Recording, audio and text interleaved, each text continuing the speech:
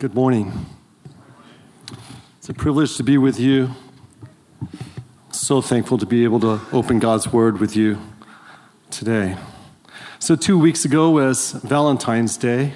Now you need to know that both my wife and I think that Valentine's Day is a scam. And we make it a habit to not go out on Valentine's evening just because it just seems futile. But the love that I have for my wife is real.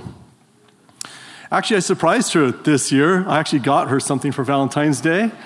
I got her a ceramic teapot, like an electric ceramic teapot. It's really pretty. It's really nice. She likes it a lot. And if you don't think that that's special, you don't know my wife. That's about as close to her heart love language as you can possibly get. So she's pretty excited about that. But let me tell you something. I love my wife. I really do.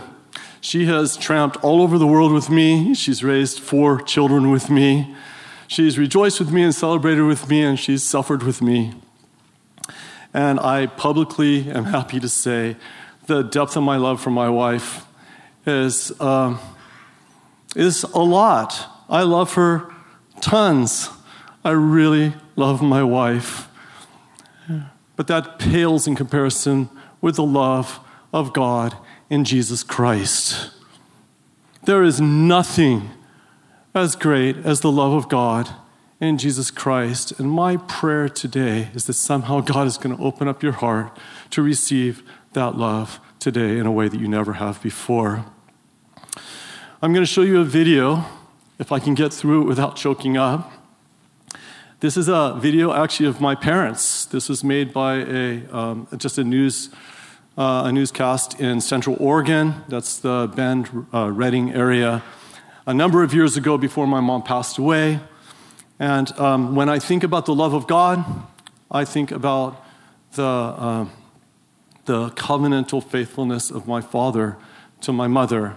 And let me tell you, just before I show this to you, that I know my mom well. I knew her well.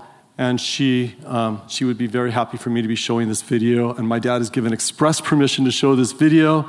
This is actually a Valentine's video that was done. And you're going to see them there. But this will remind us about how God's love is even greater than this. Go ahead and show it. Now, from Central Oregon's news leader, this is News Channel 21 at 6. Well, if you're a Valentine's Day hater, a local couple's story might just get you in the spirit for tomorrow. Drew and Marilyn Berding have been together for 5 decades. Yeah, but for 3 of them, Marilyn has had Alzheimer's. The disease destroyed her memory, but not their love. Mackenzie Wilson shows us. She doesn't know who he is. Oh, I love to hug you. Early onset Alzheimer's attacked Marilyn Berding's memory when she was just 39 years old. Her husband, Drew, has been at her side for 52 years. When I saw her, I thought she was the most beautiful thing there ever was. And I even proposed to her on her 18th birthday. That proposal was turned down. Marilyn promised her father she'd graduate college before becoming anybody's wife. 4 years later, and just 24 hours after she had a diploma in her hand, she was his. I just love her so much. In fact, I think I'm more in love now than I've ever been in my whole life. Every day, Drew makes the drive from Sisters to Redmond to visit his wife at Cougar Springs Assisted Living. I love it when you talk to me.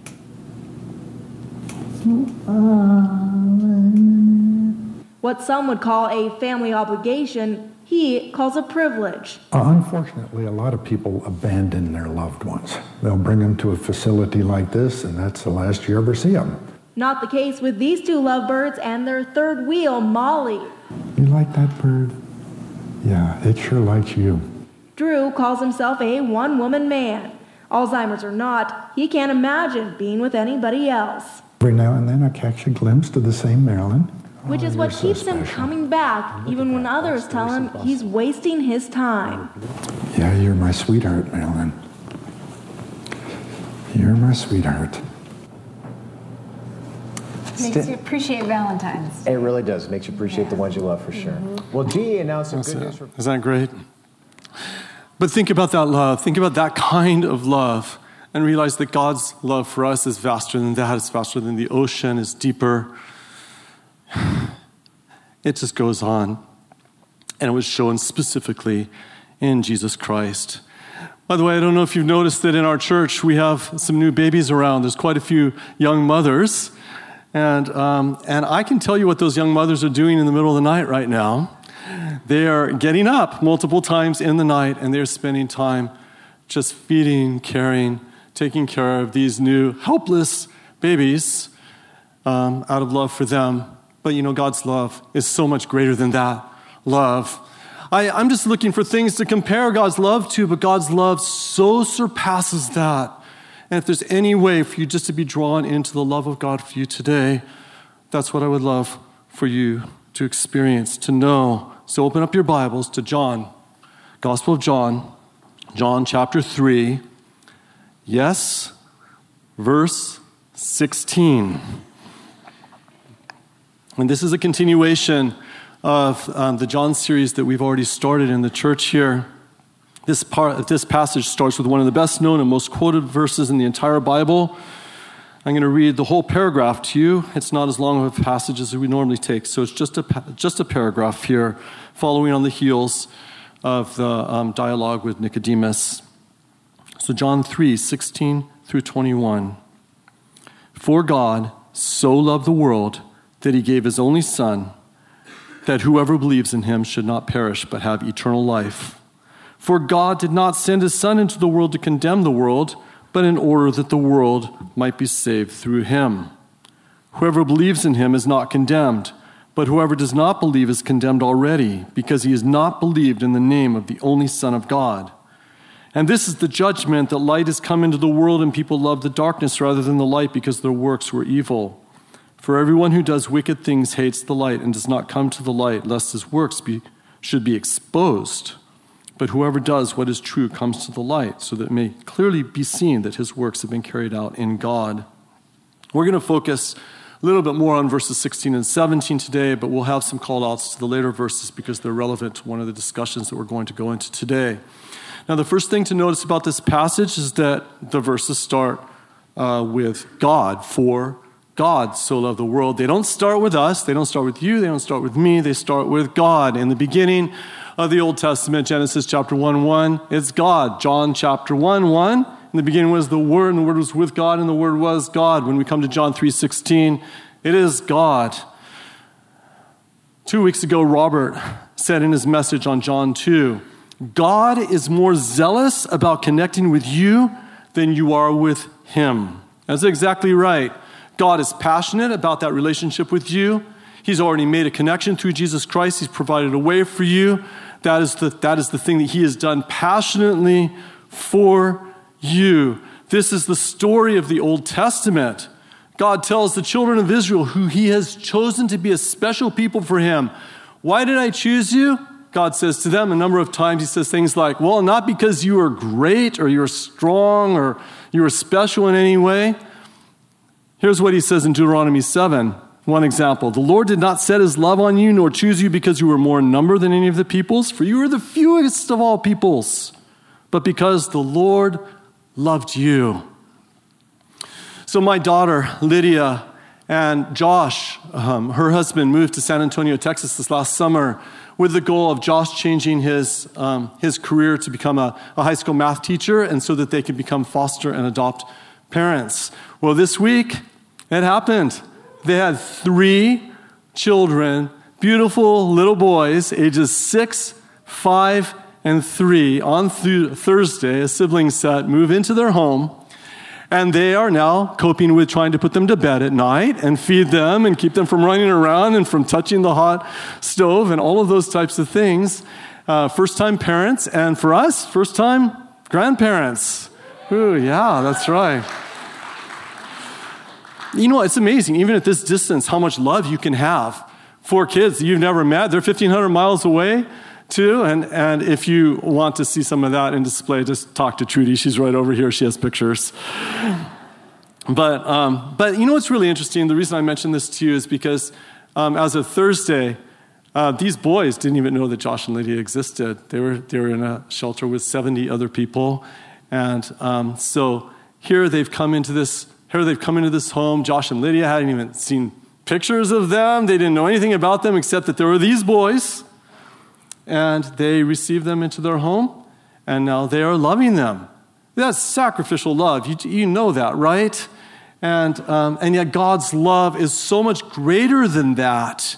He placed his love upon us. This is one of the great themes of the Bible, not because of anything that we've done, but because of God, because of something about God, something about the heart of God and wanting to draw us into a deeper relationship with himself, something about God making a way for us to go deeper into receiving the love that he's given for us. Nor is it that God loved us when we were lovable. Romans 5:8 says, but God demonstrates his love toward us that while we were sinners, Christ died for us. This is just graphically illustrated in the book of Hosea in the Old Testament. You've got this illustration, this analogy of it's as though God has gone and he has married his people who he knows have a tendency towards sexual immorality. He marries them anyway, marries them, brings children into the world through them. This is all an analogy that is running in the book of Hosea. And then they commit sexual immorality. They are unfaithful in the marriage. And they go off and they go so deep down into this, and the sexual immorality is a picture of idolatry, but they go so deep into this that they actually end up in some sort of slavery. And they're actually being sold as slaves. What kind of slavery is not exactly clear there. And God, in this picture, as the analogy goes, he goes and he purchases them, pays the price for his own bride to buy them back, to woo them yet once again out of his great love for them. Crazy, right? And this is not just the book of Hosea. It shows up in one verse in Isaiah and a couple times in Ezekiel, the same sort of picture of God just pursuing relentlessly his people because of his love for them. I want you to receive this love and know this love today. Wherever you are in your spiritual journey, whether you have known Christ for years or whether this is the first time you've ever been in church, if God can just open up your hearts just to receive in a deeper way the love of God through Jesus Christ today for you. Now, this is going to get explained even more further as the book of John goes on, but John 3:16 says, God so loved the world that he gave his only son, right? Let me explain that just a little bit. The word so that you see there, we usually read that as for God so loved the world, like he loved the world so much, but that's not what the so means there. This is the Greek word hutos. It means something more like thusly or in this way. So God loved the world in this way that he gave his only son. How do you know that God loved the world? He gave his own precious son. And that is explained more as you go further into the book. John chapter 15 says, Jesus says about himself and his upcoming death, greater love has no one than this, that someone gives his life for his friends. In other words, God loved the world in this way, that he gave Jesus Christ for the purpose of dying in our place, for the purpose of dying the death that we should have died. But Jesus loved us so much more than any analogy I can possibly give, but I'm still going to try a couple. When I was living in New York, we lived in a suburb of New York City, kind of like what Whittier is to Los Angeles, about that distance. And so when the World Trade Towers were attacked, we were living in New York, and just on the street, just over from us, as literally a stone's throw from us, there was a firefighter who ran into the towers and gave his life trying to save the people in those towers. And there were others in our neighborhood as well, but that was the one that just was closest to home for us. And Jesus' love is so supremely higher than that. He was running in to do his duty to love people that he didn't actually know. But Jesus, knowing everything about us, God knowing everything about us, sends his son Jesus knowing what he was doing purposely, he gave himself on our behalf. Did you know that the most common reason that people receive America's highest military honor, the Medal of Honor, is is by throwing themselves on top of a grenade.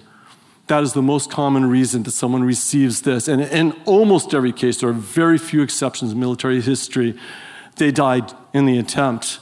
And they do this, of course, to absorb that, you could say, the wrath of that grenade upon themselves so that the others do not receive it, so that they don't actually get killed by that. That's what Jesus did. He took all of the judgment that we deserved. Come on, let's be honest. We deserved it. We are all sinners. That's why God, in his love, shows his love so greatly, and that he gave Jesus Christ for us. Jesus took this for us. Jesus' sacrifice, his sacrificial love, is compared to that kind of love. And yet it's so much greater. These analogies are weak. They're just not enough. But we have to try something because we struggle to receive the love of God so much. God loved the world in this way, that he gave his only Son. May you receive that love today in a greater way than you ever have before. Revel in it, sit in it, think about it. But I want to address some of the reasons why we struggle to receive the love that God has for us, to really live into that love, to know that we are loved, to walk in that love, to be participants in the love that God has given to us in Jesus Christ. I can think of a number of reasons for this, but I want to address 4 reasons why we sometimes have just trouble receiving this. And by the way, this is John 3:16. We're so used to thinking about this as verses only for people who haven't yet come into a relationship with Jesus Christ. This message is not just for them. This message about God's love that we need to receive and live into it is for every single one of us in this room, wherever you are on that journey. So let me just address a number of things, and let's just see if you locate with any of these. I'm going to take up a couple hard ones with you, but these are reasons why people sometimes struggle to receive the love of God that God has for them. So let's start with one of the hard ones, okay? Some people will really never come to just live into the love that God has for them because they're unhappy at the idea that God would send people to hell.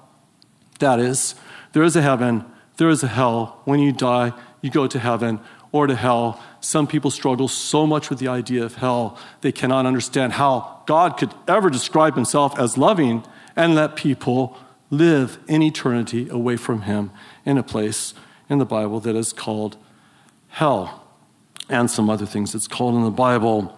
Let me just briefly unpack this to make sure that we're all on the same page here, because I know that we're in different places in this room just about our Christian background.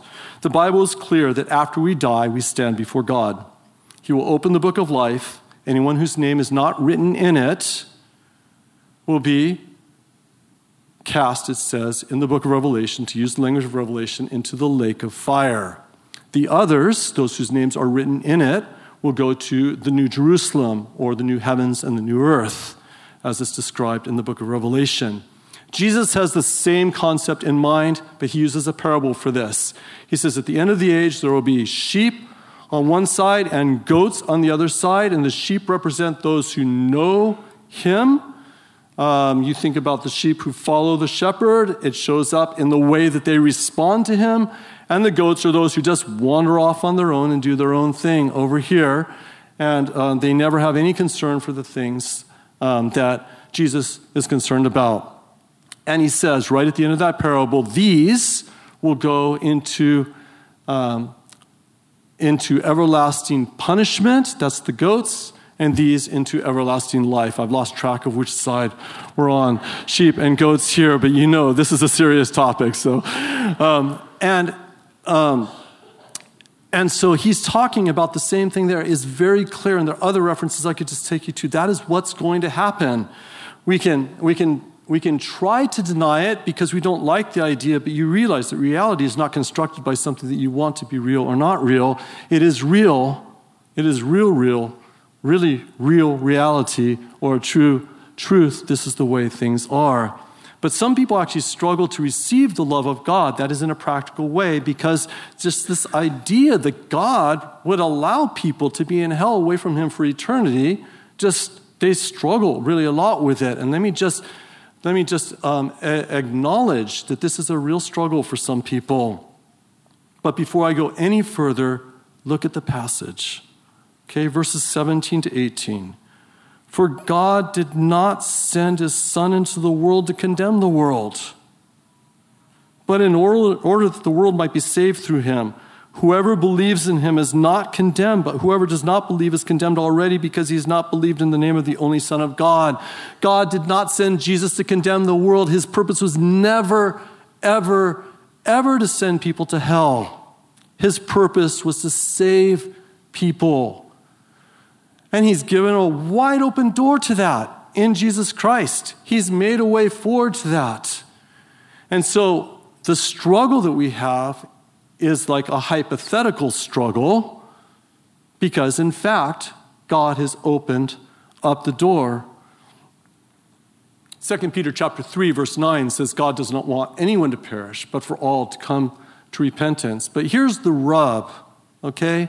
Sometimes we think of God as like God can do anything that he wants. If he doesn't want to send people to hell, he doesn't have to send people to hell. He can just actually, just bring them all to heaven. But the problem is you're starting to think, if you think that way, you're starting to think about God more the way that sort of the Islamic faith thinks about God, rather than the way that the Bible describes God. So the Islamic view of God is more like God can do anything he wants, absolutely anything he wants. And if he wants to forgive someone, he can forgive them. And if he wants to not forgive them, he doesn't have to forgive them. And he can do some things that we would even describe in the Bible as being things that the Bible describes as being sinful. But the Bible says about God that God is all-powerful. He can do absolutely anything he wants within the constraints of his own holy and righteous character. That is, that God will never do anything. He will never do anything to deny his righteous character. He is holy and will always be holy. God will never be anything that is not holy. So when he creates heaven, he's creating a holy, pure, perfect place, sinless place. And he will not allow a person who says on their own, well, I want to do things my own way. He won't allow them just to tramp into heaven and to destroy this perfect paradise that he is creating for those who love them. This wonderful new heavens and new earth with wonderful food and people you're going to see from the past and the presence of Christ and the glory of God. Day in and day out, this is going to be incredible. It is a holy place. God will not allow people simply to go there. But someone might say, but not everybody has the opportunity to hear about Jesus. Let me walk you through that one for just a minute, all right? Because it's common for people to say this. What about those? What about somebody who grew up in a place who's never heard anything about Jesus? Here's what the Bible says about this. Psalm 19 says that the heavens declare the glory of God. It says that day to day, it pours forth speech like, I'm here, look my direction. I've created huge, beautiful, amazing things. Our pastor talks about these all the time. The incredible, the cosmos that God has created. And God is shouting and saying, I'm here, look my direction.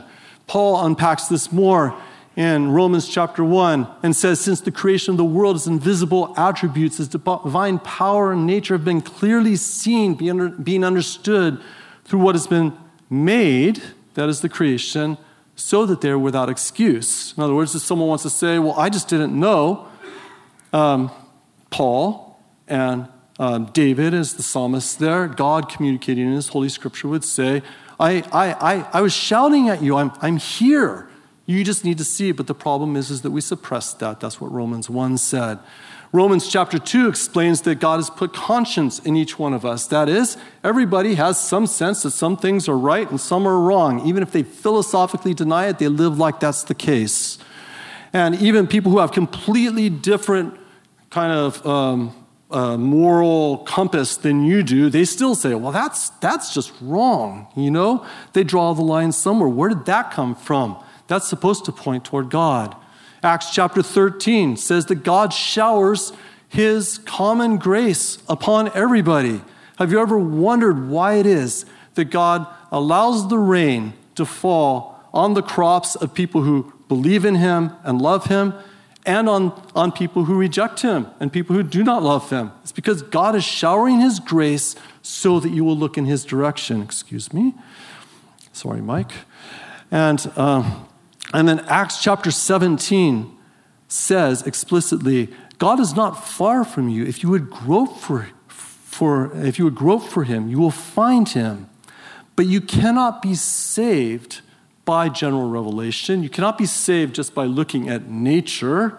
You actually need the gospel to actually come into salvation. But if somebody is truly searching, God will make a way for them. Now I'm gonna make one little jump here, and I'm gonna say that the Bible does not explicitly tell us the next step, how it happens, but in the book of Acts, it actually shows us examples of people who are searching, kind of like on the edge, and then what happens next. So what happens next? There's an Ethiopian man. He's traveled up from Ethiopia to Jerusalem. He's come into the temple, the court of the Gentiles. Robert was preaching about this 2 weeks ago, taken over by Caiaphas and his folks, and they've turned it into a market, an outdoor market with bleating of sheep and goats, and it's just not what it's supposed to be. It's the court of the Gentiles, a place where Gentiles can come and actually worship God. And he couldn't do that there probably, so he's turned around. He's heading back to Ethiopia without his questions answered. He's gotten himself a scroll. He's reading in the scroll. And how are you going to reach him? So you know what God does? He grabs Philip. Philip's a good guy, right? He's got 4 daughters. I know he's a good guy, all right? It says so in the Bible, all right? He picks him up. He drops him right into the middle of the Gaza desert. There's nothing out there. Drops him right there, and he starts running up next to this Ethiopian man. He's like, hey, you're reading a scroll. Yep. What are you reading? Isaiah 53. Cha-ching. It's like, all right. He just shares Jesus to him from Isaiah 53. So what just happened there? Here's a person who's on the edge. God makes a way for him to come in contact with the gospel. You've got a man, Cornelius. He's a Roman centurion. He is a God-fearer. It says he needs the gospel. What happens? An angel appears to him in a vision. Another vision is given over to Peter over here. That whole creates this huge scenario that brings them together, and Peter shares the gospel with him, even though he's a Gentile. And as a Jew, he would never have gone into the Gentile's house to share a meal with him.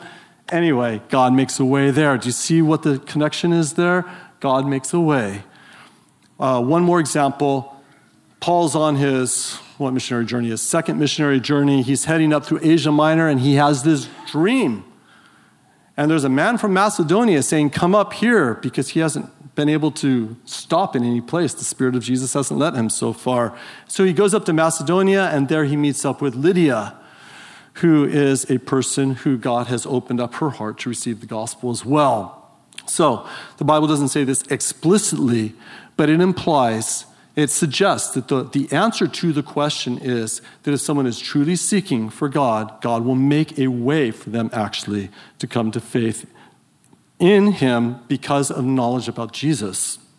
And if you just think that this is just sort of like a simplistic explanation, let me just tell you that there are tens of thousands of similar cases that have happened in just the last decade all over the world. I've just completed a book. I've been reading about this recently, and that has reminded me of that. I met people when I lived in the Middle East who were in this category. I just communicated 7 or 10 days ago, somewhere in that range, with an old friend of mine who was living in one of the most unreached cities in the entire world. It was actually categorized as the #1 most unreached city in the whole world when he was living there, searching for Jesus. No Christians in this city, no way of getting in contact with the gospel. And he goes, searches. He eventually, he looks at Eastern religions. He tries all sorts of different things. He heads up into a major city. He finally gets a copy of the Bible in such an old translation that was very hard to read, much harder to read than the King James Bible would be for us today. He reads it cover to cover, stands on his balcony at Christmas time, and prays, never having met a Christian, I want to be baptized as a follower of Jesus in 1 year's time. And I met him in May. I was the first Christian he ever met. And you know what? This is true story. And he was already, as far as I could tell, he was a believer just from having read the Bible. God made a way for him actually to come to faith in Jesus Christ, and he's continuing to follow Christ since then. I just had to fill him in on a few things there. So the point of this is just to try to give a little bit of explanation if there's something that is keeping you from receiving and knowing the love of God for you, because some people are in this place. But this is all hypothetical, you realize. Even if this is the first time you've ever been in a church, today you're hearing about the good news of God loving you so much that he made a way for you to actually be in a right relationship with him, to go and spend eternity in a wonderful place that he is creating for those who know him, for those who have believed in him, for those who have put their faith in Jesus Christ. And this shouldn't be getting in the way of that for any of us. All right, so that's one reason. Where am I? All right, here's another reason. Here's another reason that sometimes we just have trouble receiving the love of God for us, and this is a bit of a lane change. One of the reasons is simply because some of us don't actually know him. Don't tune me out at this moment. This is the point where a lot of times people tune us out, especially people who've been in the church for a long time. I was in a message by a colleague of mine one time when he said this, and I actually watched as students just sort of tuned him out. So don't do this right now. This is just a good moment to just reflect. Most people in this room, I know, you know Jesus, you love Jesus, and I'm so glad to be your brother in Christ. But there are some of you in here who know that you don't know him. You just have never given yourself over to Christ in faith. And you know what? You're going to have trouble actually experiencing the love of God, say in a time of worship, a time of prayer, as you go through your day, the ministry of the Holy Spirit to you, simply because you don't know him, and you know that. And then there are some others in here who are kind of holding on to this, like, I prayed a prayer one time, I made a decision one time, my parents told me I was a Christian, I grew up in this sort of setting right here, and I'm a Christian, I must be a Christian, right? Because that's the way it works. And we're holding on to this, when in fact we do not know him. And if you don't know him, you don't have the love of God poured out into your hearts through the Holy Spirit, as Romans 5 would say, that is, you don't have the Holy Spirit who's there helping you to receive the love of God for you, or as Romans 8 talks about, then that, of course, will be a reason why you have a hard time receiving the love of God. So how do you know whether you know him? Again, enormous question I've just opened there. But this passage does give us one thing, one pointer for how you can know him. The last verses that we looked at about light coming into the world, people loving the darkness rather than the light, that's verse 19. And people who don't know him, in verse 20, it says that they don't like the light because what does the light do? It exposes their motives. So the picture here is kind of like somebody who doesn't live in the light, who does everything in the dark. And when you shine light upon somebody's motives and you expose those motives, they don't like that. They shrink away from that, right? So when God actually exposes the inner things of our hearts, the secret sins, the things that we don't want anyone to know about, how do you respond to that? So if you know him, you know what you do with that. You're like, I know God's love for me. I know that Jesus died in my place. I receive what God is going to do in this thing. We expose them to God because we know that that's the only way of going from here to there. But if you don't know him, what you do is you shrink away from that, and you do that over and over again. And this shows that you probably don't know him. So if you're actually trying to do some sort of evaluation of this is not a complete answer, but it is one of the things to get you started on this. And if you think that there's any reason, there's any sense that you actually, in fact, do not know Christ, please seek out someone. There are so many people in this church who can help you. You can even just write on your connection card, I need to talk to someone about about whatever you want to talk about. You can use the connection cards, and someone will follow up with you on that. So that's one way that you can actually you can work with that. I was actually in a conversation with one of my colleagues not too long ago, and he was telling about 3 people that he was in a conversation with, a single conversation he was having with. I think the guys were kind of in their mid, possibly upper 20s. They had all 3 gone to Christian colleges.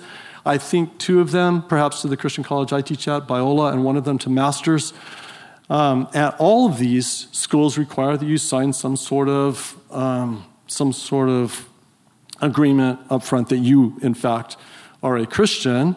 But all 3 of them, after the fact, were looking back and say, I don't think I actually came to faith until I was in college.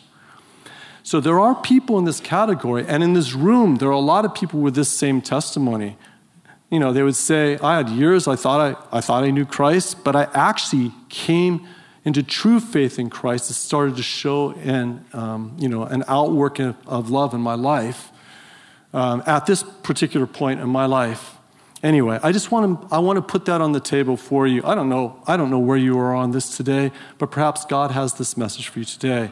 This is John 3:16. After all, God loved the world in this way that he gave his only Son, that whoever believes in him might not perish, but have eternal life. So this is something to consider. Perhaps one of the reasons that you're struggling to receive the love of God is because you don't in fact know him. Here's another reason. Now I'm moving more toward those who really do, in fact, know Christ. I want to talk to you about this. It is a very different direction. But one of the reasons why we sometimes we struggle to just really live into the love that God has for us is because we've had struggles with our earthly fathers or our earthly mothers.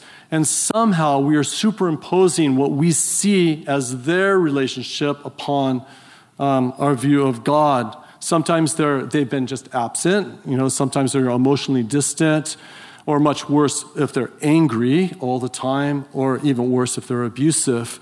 And that could be hard. I was so fortunate. You saw it here. I grew up with a mom and a dad who loved me, and I'm so grateful for that. But I've known people. I'm thinking of a young man that I spent a lot of time with when I was living in New York, who grew up with an abusive, alcoholic father, and he struggled so much in his relationship with the Lord until he really began to sink his roots deep into what the Bible taught about the character of God and the love of God for him as a father. And as he began to know this more and more, his Christian life flourished. And I'm in contact with him still regularly. He's actually a long-term missionary in Southern Africa right now. And God can do this in our hearts. He can move us. But let me just encourage you, if for some reason this is a reality for you, this is probably something you need to seek out a more mature Christian, maybe a counselor, somebody to just talk this through with you. They can be very helpful in helping you to understand maybe the relationship of why you might be superimposing a false picture upon God, and then if that's true, then maybe not being able to receive the love that God has for you in the way that he intended for you. And finally, one other reason, and this is the kind of a real basic one, but will address a lot of people in the room. One of the reasons why we have trouble receiving and living into, walking in the love that God has for us is because we're distracted by so many other things. So Jesus tells this little called parable there, but it's more almost like an allegory because the different things in it represent different peoples in it. So it's soils, 4 different kinds of soils that seed falls upon. And in this little parable, this is called a parable for a minute, is the third soil. Here's what he says about it. He says, the seed which fell among the thorns, that is the thorny soil, these are the ones who have heard, and as they go on their way, they are choked with worries and riches and pleasures of this life and bring no fruit to maturity. What are they choked with? Worries and riches and pleasures of this life. One of the reasons so many of us just don't experientially know the love of God is because we're just distracted by other things. Some of us play video games late into the night. Some of us are constantly just looking at our phone. I think I heard it the other day. I didn't get a chance to check this. I think I heard this 200 times. I think that's the average amount of time that people pick up their phone during the day, something like that. Binge watching television programs just to kind of maybe dull the pain of their lives. Lying around in a whole different direction, lying around at night just worrying about your finances. And that can keep you, of course, from receiving the love that God wants you to live into. Some people just shop and shop and shop some more. Or we're just generally too busy with work or hobbies or whatever else it is. And we just don't have the time. I know the ladies are having a soul care day coming up, but not just then. Other times like that, living within a soul care day, every day can become a soul care day if you get the practice in it. And then you live with open posture before God. You're attentive, you're listening, you're walking in the love of God for you, not distracted by all these little things. We live in a tough generation for this. But maybe this is an issue for you too. My greatest desire today was that you would just remember that God lavishly loved you so much that he gave Jesus to die in your place. What an amazing thing that is. How often do we get to revel in that? Not just talk about it as a doctrinal truth that we believe, that we check off, that we agree with, but something that we live into. As we think about the God who loved us in this way so lavishly by giving his own son as a sacrifice for our sins, I'd like you to take a moment and just think about, is there something that is in the way of that? Is there something that is keeping you, hindering you from that? Just open yourself up to the Lord a little bit. And this is just the beginning of a bit where we're going to be opening up to the Lord. We're going to be spending time in music, some worship. We're going to be spending time in communion together, possibly even some prayer in just a minute. So just as you begin to prepare for that, ask the Lord, Lord, what is in the way? Maybe it's something different than I've even said today, even talked about. Something that's in the way of just receiving the love that God so much wants to have and communicate to us. As Robert said, God is more passionate about that than even you are.